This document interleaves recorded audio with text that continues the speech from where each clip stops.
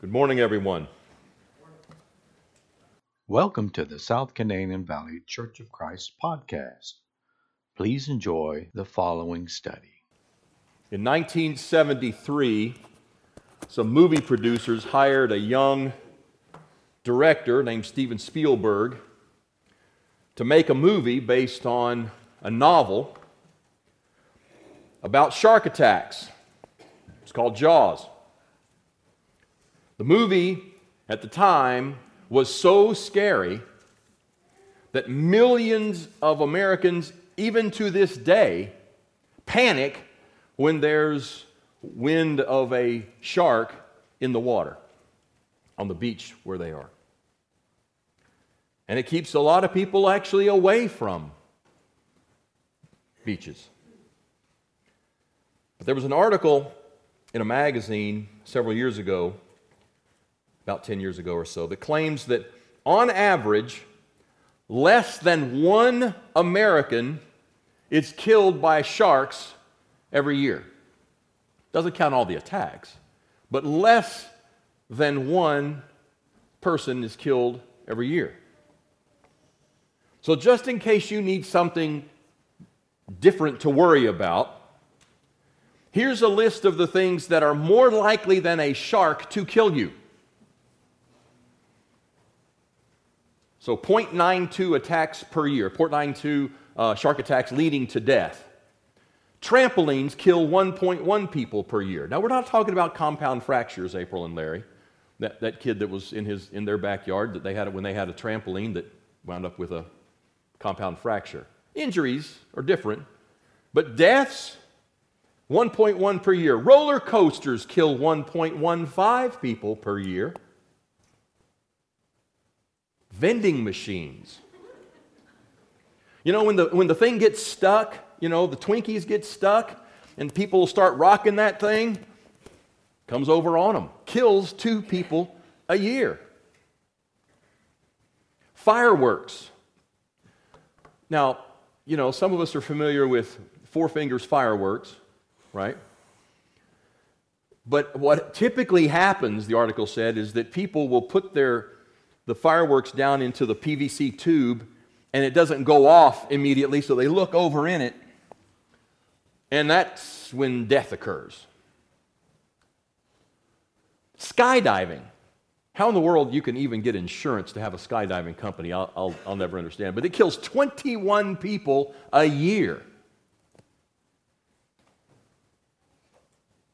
Crushed by a television or furniture, Dustin Claunch. He and my wife had a little incident one time with this gigantic CRT, you know, the old style tube TVs. They were moving at our house, and it came tumbling out of the cabinet onto my wife. They'd been married. I don't know if they were even married yet, but I don't think they were even married yet, so that almost ended that. So the article in this magazine concludes that with kind of this challenge to face our fears and take action. And the article reminds us that the risk factors of smoking, poor diet, lack of physical exercise, drug abuse, alcoholism kills far more people prematurely. Hundreds of thousands of people in the U.S. die from those factors alone. Heart disease being number one. The article urges us to get off the couch, turn off Jaws, and go for a swim. Get some exercise. That's good advice, but how do you do that? How do you face your fears and take action? How do you overcome the anxiety, especially when you're faced really with more legitimate threats than shark attack or dying as a result of jumping on a trampoline? How do you address the threats, real or perceived, of a different kind? Some in this room, some watching online or will listen to this later, may have legitimate fears that one or the other leading presidential contenders is going to win. or lose. You see that as an existential threat to democracy, your way of living, to name it. There's going to be some pretty major tax law changes that happen in January of 2026. I don't know if you knew that or not. Unless Congress does something, your taxes are likely to go up. They don't have to do anything. They just have to sit on their hands, and your taxes are likely to go up. Not dramatically, but they will likely go up. What about economic changes? Got awfully quiet when I said that, interestingly. Economic changes like job loss, like even higher interest rates, perhaps. There's a variety of things that can happen. Climate change.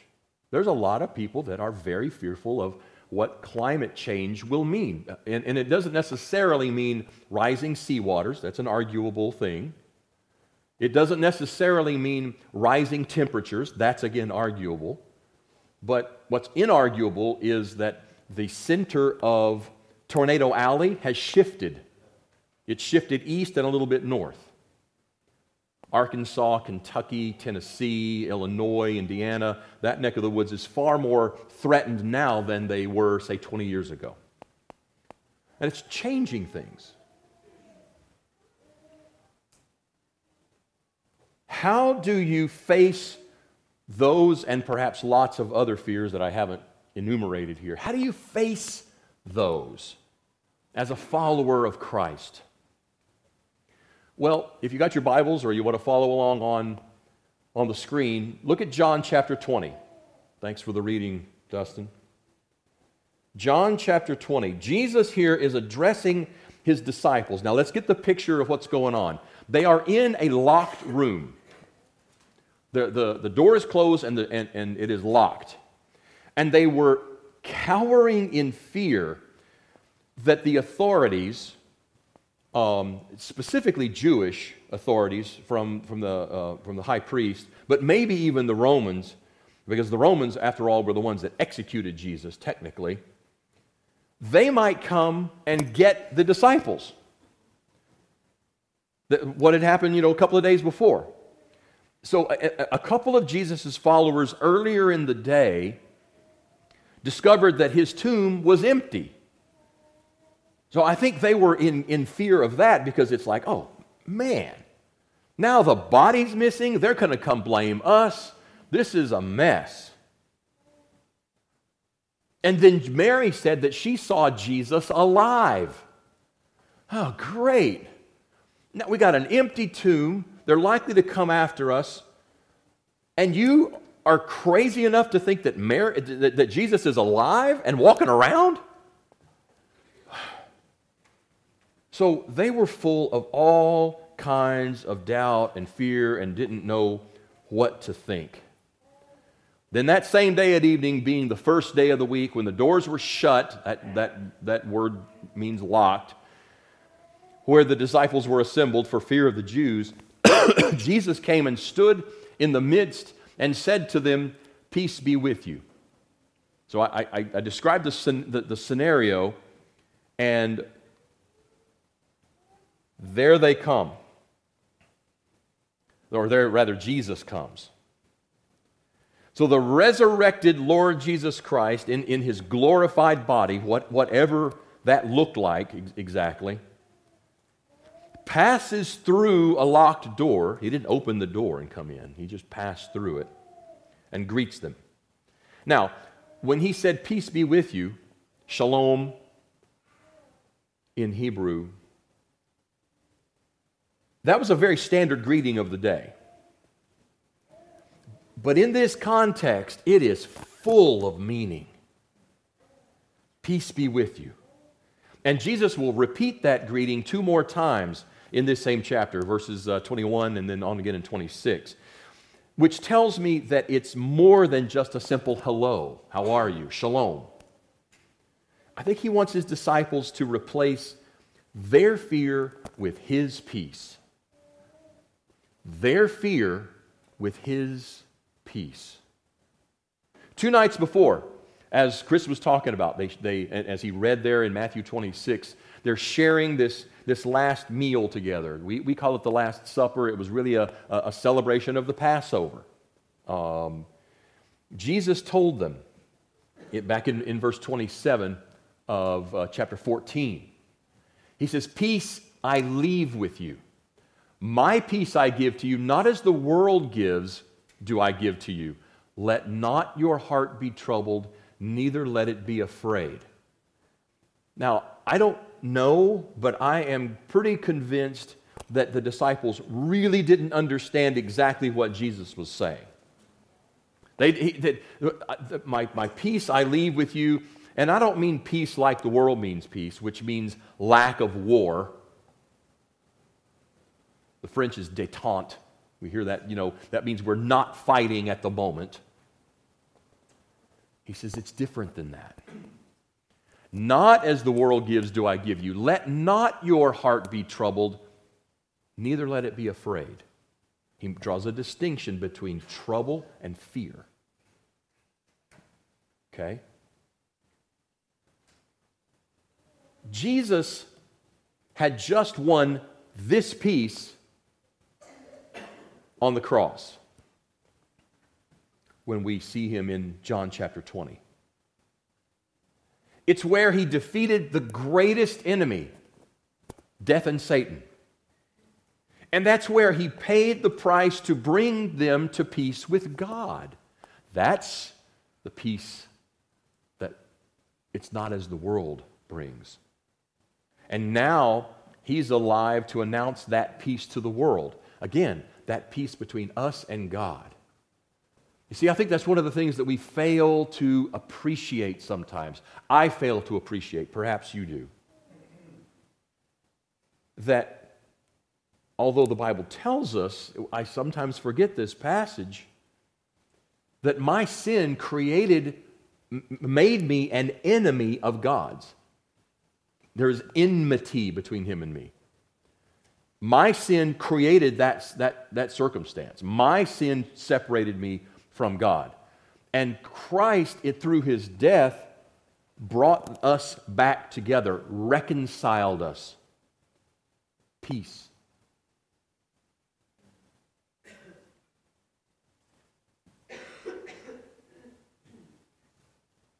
And when He had said this, He showed them His hands and His side. Then the disciples were glad when they saw the Lord. You see, joy has replaced their fear because Jesus came and showed them the wounds in His hands and His side. See, it really is me. See what they did to me? See my hands? See my side where they pierced me with a spear? He was no ghost. He was no imposter. He was the same man the authorities had hung on a cross, and He was now standing before them very much alive. So He said to them again, "Peace to you. As the Father has sent me, I also send you." He came, Jesus did, and now He's commissioning them to represent Him in the world. The Father sent me, I'm sending you. He sends His followers to share this message of forgiveness, to share this message of peace. I would dare say, backing up a step, to remind people, remind ourselves of the separation between us and God without Jesus. It's not because of what we've done or not done. I think we sometimes want to brag more on what we don't do than what we actually do. But it's because of what Jesus came and accomplished on the cross. Now remember, this is all in the midst of, it's just perhaps minutes after they were behind a locked door, cowering in fear. What's going to happen next? Who is going to come banging on the door looking for us? Who's going to betray us?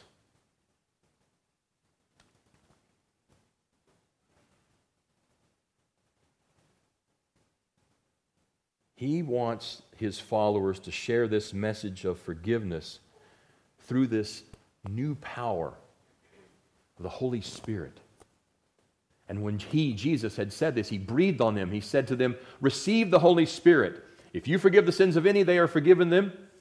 If you retain the sins of any, they are retained. Literally, what the Greek means here is, if you forgive the sins of any, they have already been forgiven.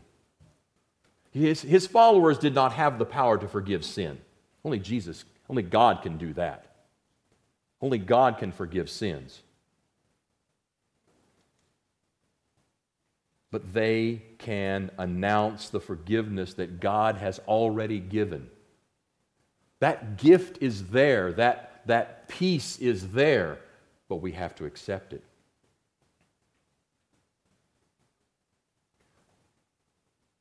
My concern, my brothers and sisters today, and our friends and brothers and sisters who are watching online, my concern today is that we have been given that gift of the Holy Spirit, that gift of forgiveness, that gift of peace with God, but we forget about it. We ignore it. We say, yeah. We don't say this out loud, but we effectively say, yeah, that's okay, but I've got this to deal with. I've got this health issue to deal with. I've got this crisis to deal with. I have this fear in my life. I've got this fear of, name it, flying, riding on a roller coaster, getting in 3 feet of water because there's sharks, fear of losing my job, fear of my health deteriorating, fear of losing my father, my grandfather, my mother, my grandmother. And that fear paralyzes us. It keeps us from moving forward. What if that fear had kept those disciples in that room? What if they'd have stayed there? They said, yeah, Jesus, we see you. Yeah, we know what you accomplished on the cross. We see your hands. We see the side. But man, did you see those guys with those clubs and those swords? I don't want any part of that. What if that fear that you have, whatever it is, and look, some of you are facing grave health issues right this minute. Some of you effectively have a death sentence. Oh, actually, we all do. It's called birth, and there's an expiration date at some point. Some of you just know it's a little closer than others.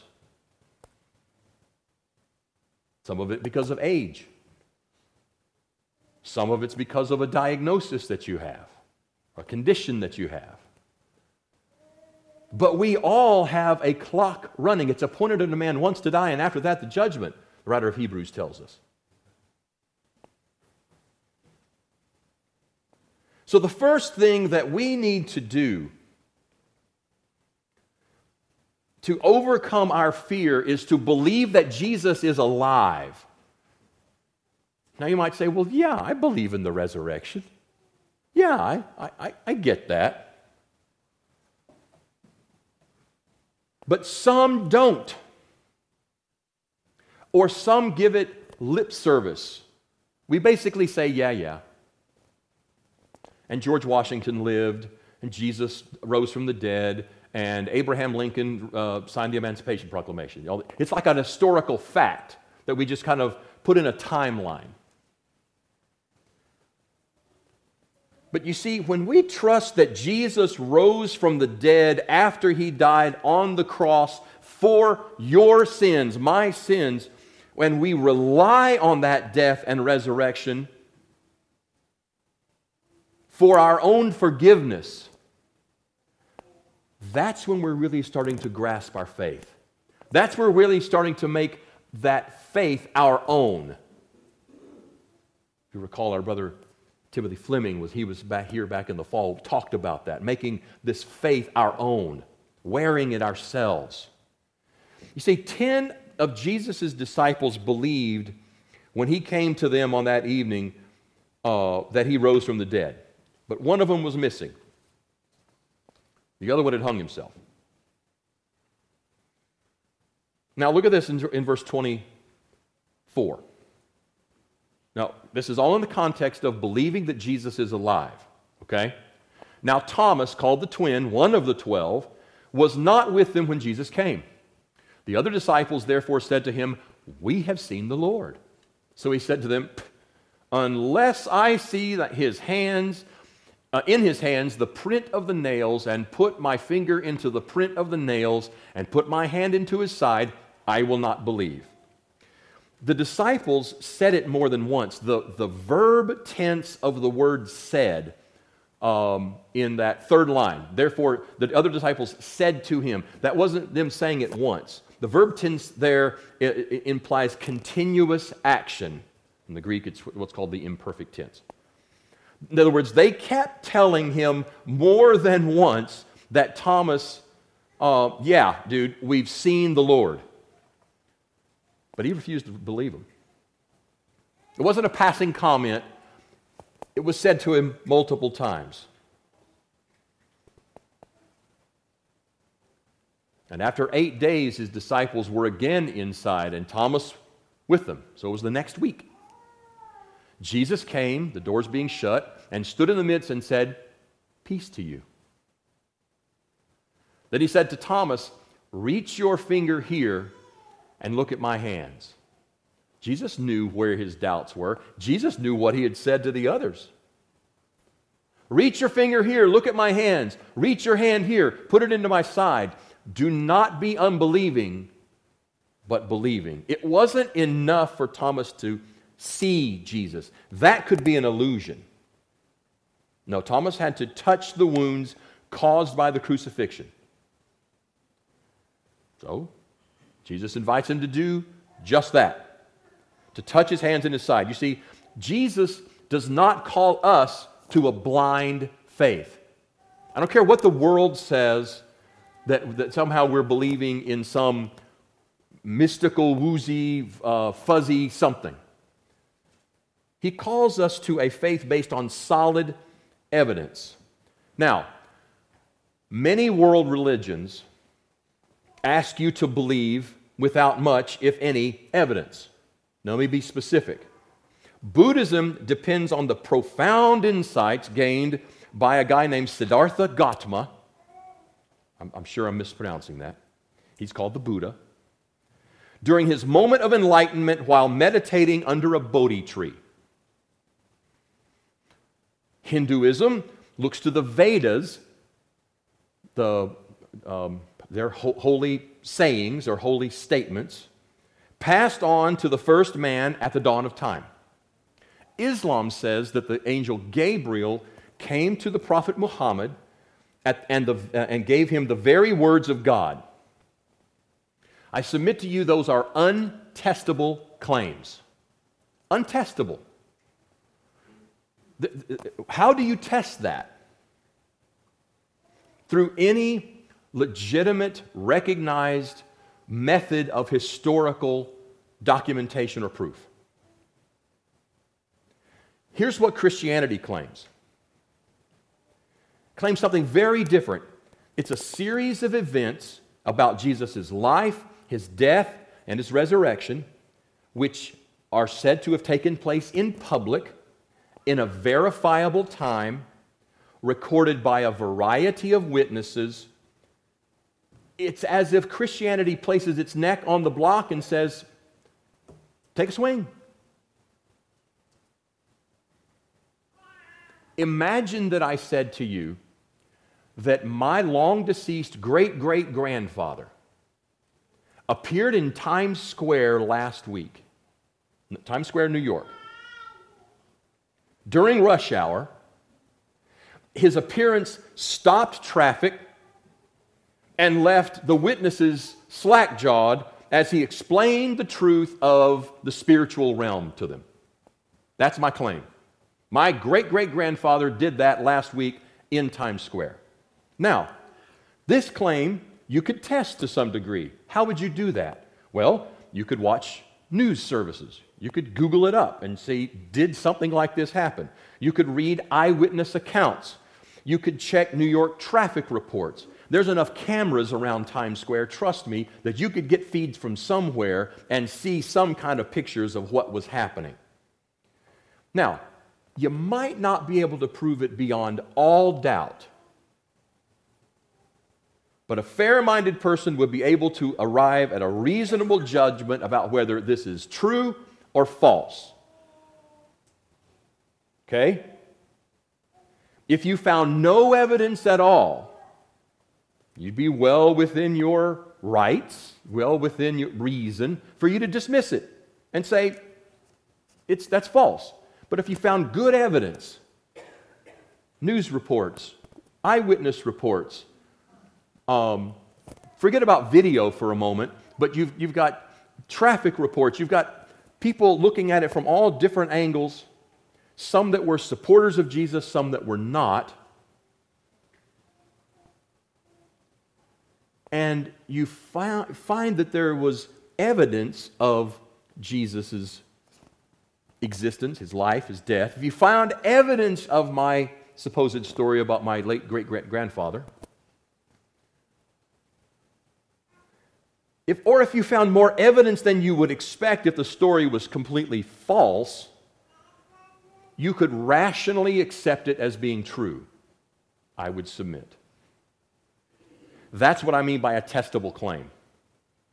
The central claims of Christianity are, to a degree, testable. You can apply the normal tests of history and find that we do, in fact, possess exactly the sort of evidence you would expect if the core of the Jesus story is true, and a whole lot more evidence than you would expect if the story was made up. Thomas tested this claim that Jesus rose from the dead, and he became thoroughly convinced that it was true. Put his hands on the man. For the Christian, faith is based on solid evidence. Now, have we seen physically the evidence? Well, I've been to Jerusalem, and there's stuff there, yeah, modified over time, 2,000 years of wind and rain, and people walking on it and digging around on it and things like that. But these testable claims of eyewitnesses, of those that supported Jesus and those that did not, these convince, I think, even the most hardened skeptics like Thomas. Look at Thomas's response. He said, "My Lord and my God. My Lord and my God." Because of the evidence, Thomas came to believe that Jesus not only rose from the dead, but Jesus is God in the flesh standing in front of him. And Jesus said to him, "Thomas, because you have seen me, you have believed. Blessed are those who have not seen and yet have believed." Thomas believed because he saw, touched the risen Lord. But there are millions, perhaps billions of people since then who have not seen the risen Lord, but they still believe. That's you and me. So what does Jesus say to us? You are blessed. You are blessed. So if you want Jesus' peace to replace your fear, that's the whole context of this passage here in John chapter 20, starting at about verse 19, is this fear that they were having, to overcome that would propel them to carry the message into the world. If you want Jesus' peace to replace your fear, believe that he is alive, whether you've seen him or not. This is the basis of our faith. Paul writes in 1 Corinthians 15 that without this fundamental faith in the resurrection, our faith is in vain. That's the central tenet, if you want to boil it down to one thing about Jesus, that he rose from the dead. Without that, we're kind of wasting our time. So says Paul. But the resurrection of Christ can give you hope as well.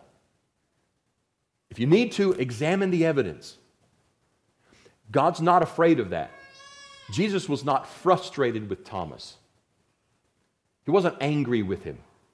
He was a legitimate seeker, we would use the term today. He was a legitimate seeker. We call him Doubting Thomas, as if to cast some kind of aspersion on him. I think that's maybe unwarranted, because we all need to look into the evidence and be fully convinced of what we see. Because when we do, it changes things. It changes us. Test the claim that He's risen, and don't stop testing it until you are convinced. Keep digging. Search, and you will find it. Now, what did that lead Thomas to then say? After he was convinced that Jesus was indeed alive, what did that lead him to do and to say? He said, "You are the Lord, my Lord and my God." Believe that Jesus is alive. That's, if you will, a fact, or something that we can believe in. But believing that Jesus is Lord is something that's very different, and it's very personal, and it's very freeing, if you will allow it to be. You see, amid all the turmoil that's around you, whatever's going on in your life with your family, and some of you have grave family issues going on right this minute. Divorces are among us right now, happening as we speak. Family members getting divorced as we speak. I know this. God knows it too. My heart breaks for you, but so does the Lord's. You see, when we trust that Jesus is King, He's the Anointed One, the Son of God, ruler of the universe, it changes things. It changes things in your life. John writes, "And truly Jesus did many other signs in the presence of His disciples, which are not written in this book. But these 7 are written that you may believe that Jesus is the Christ, the Son of God, and that believing you may have life in His name." This is the message of the Gospel of John. There are 35 miracles of Jesus recorded in Scripture. And John selected 7 of those to prove that Jesus is God, King of the universe. He didn't list them all out. There's some that we read about in Matthew, Luke, Mark, that we don't read about in John. But he selected those. The Holy Spirit inspired him to curate those miracles to prove that He is the Christ. He is the Anointed One. You see, throughout the Old Testament, prophets anointed the kings of Israel. What does that mean? They poured oil on the head of the monarch at their coronation. It would run over their head and down their beards. So to believe that Jesus is the Christ means that you believe He is the King, your King. That's different. But Jesus is also the Son of God, which was a title for every king in Israel since King David. They carried that name. That's Psalm chapter 2, verse number 7. So to believe that Jesus is the Son of God means that you believe He is the King of the universe, God Himself, your King. Why am I leaning into this? Because if you want Jesus' peace to replace your fear, you've got to first believe that Jesus is alive, and you've got to believe that Jesus is Lord. If you don't, then you've not surrendered your life to the Spirit of the Lord Jesus Christ. You've kept it back yourself. So here's an example I found. I didn't write this, but I came across this. When you took your child home from the hospital, or when your parents took you home, unless you're old like me, they probably threw me on the dash back in the day because there were no seat belts in the cars back in those days, much less car seats. I was driving down the road the other day and saw a Pomeranian sitting on the dash. Brilliant. But when you came home from the hospital, likely you were put in this gigantic car seat. You were this big, and the car seat's this big, relative. In the back seat, faced backwards. You know, you probably had pillows or blankets around you, you know, to keep you tucked in. And your father probably drove home at 30 miles an hour on the highway, with the flashers going, right? And that's a scary day, the first day that your kid is with you when you're taking them home. So what's the next most scary day in the car with your kid? Emily's going, yep, when Caton got her driver's license. And she's driving. Or Quinn, or Kelsey, I understand. But yeah, I recall teaching Brianna to drive, and we were coming into the driveway. She's doing it really carefully. And then I said, okay, just a little bit more. And she hits the gas pedal, runs right over my air compressor in the garage. You see, when they turn 16, you're handing over the keys. So they're moving from the passenger seat into the driver's seat. They're moving from being a ride-along to being in charge. Some of you, I see your blood pressure going up. You're remembering. You're flashing back to that. Your kid's sitting close to you and you're going, yeah, I remember that day. Not all of them are really good drivers. Mary Clyde, always a good driver. Always a good driver. Some others, not so much. It's a big moment in your life when you hand someone else the keys. So up until now, you were in charge. You chose the destination. You chose the speed. You chose the lane. You chose when to speed up, when to slow down, when you chose all of those things, and now you're handing that over, and the trust level is just not there. If you're going to change seats, if you're going to drive, I have to trust you. It's all about control. Whoever is in America in the left seat, that's who's in control. A lot of people find Jesus handy to have in the car as long as he's in the passenger seat. Just stay there in case I need directions or I get in trouble. I'll call on you and you can fix things. But by George, you're sitting in that seat. I am driving. Isn't that what we do? Isn't that what we do? We're in control. Jesus, I have a health problem and I need some help. I want you in the car, but I'm not so sure I want you driving. Because then I'm not in charge anymore. If he's driving, I'm not in charge of my wallet anymore. If I put him in control, it's no longer a matter of giving some money now and then when I'm feeling generous or when more of it's coming into my life than going out. If it's his wallet, that's scary. If Jesus is driving, I'm not in charge of my ego anymore.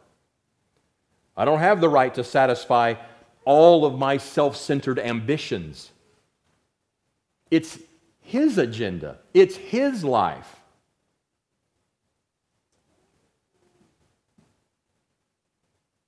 I'm not in charge of my mouth anymore. I don't get to gossip. I don't get to deceive. I don't get to rage. I don't get to intimidate. I don't get to manipulate. I don't get to exaggerate like I did.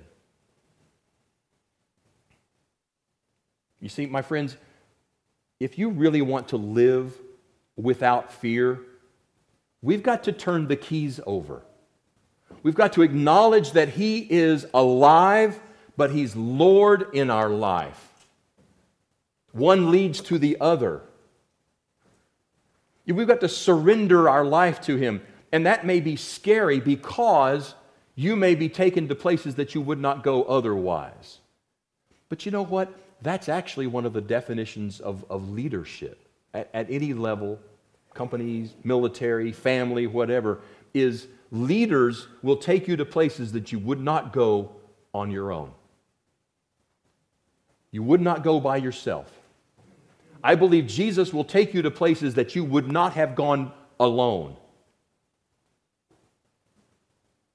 But in that you will have life, real life in His name, and your fear turns into a peace that passes all understanding, Paul says. You'll also realize that He's a better driver than you ever were. John also wrote, it's recorded in 1 John chapter 4, that perfect love casts out fear. Because fear, the New King James says, brings terror. But perfect love, complete love, casts that out. Some of us have grave fears here today. And I'm not saying that those fears are not legitimate, that they're not real at all. Look, the fear that the apostles had in that room behind that locked door was real. Absolutely. I'm not making fun of those guys at all. I would be in the same boat.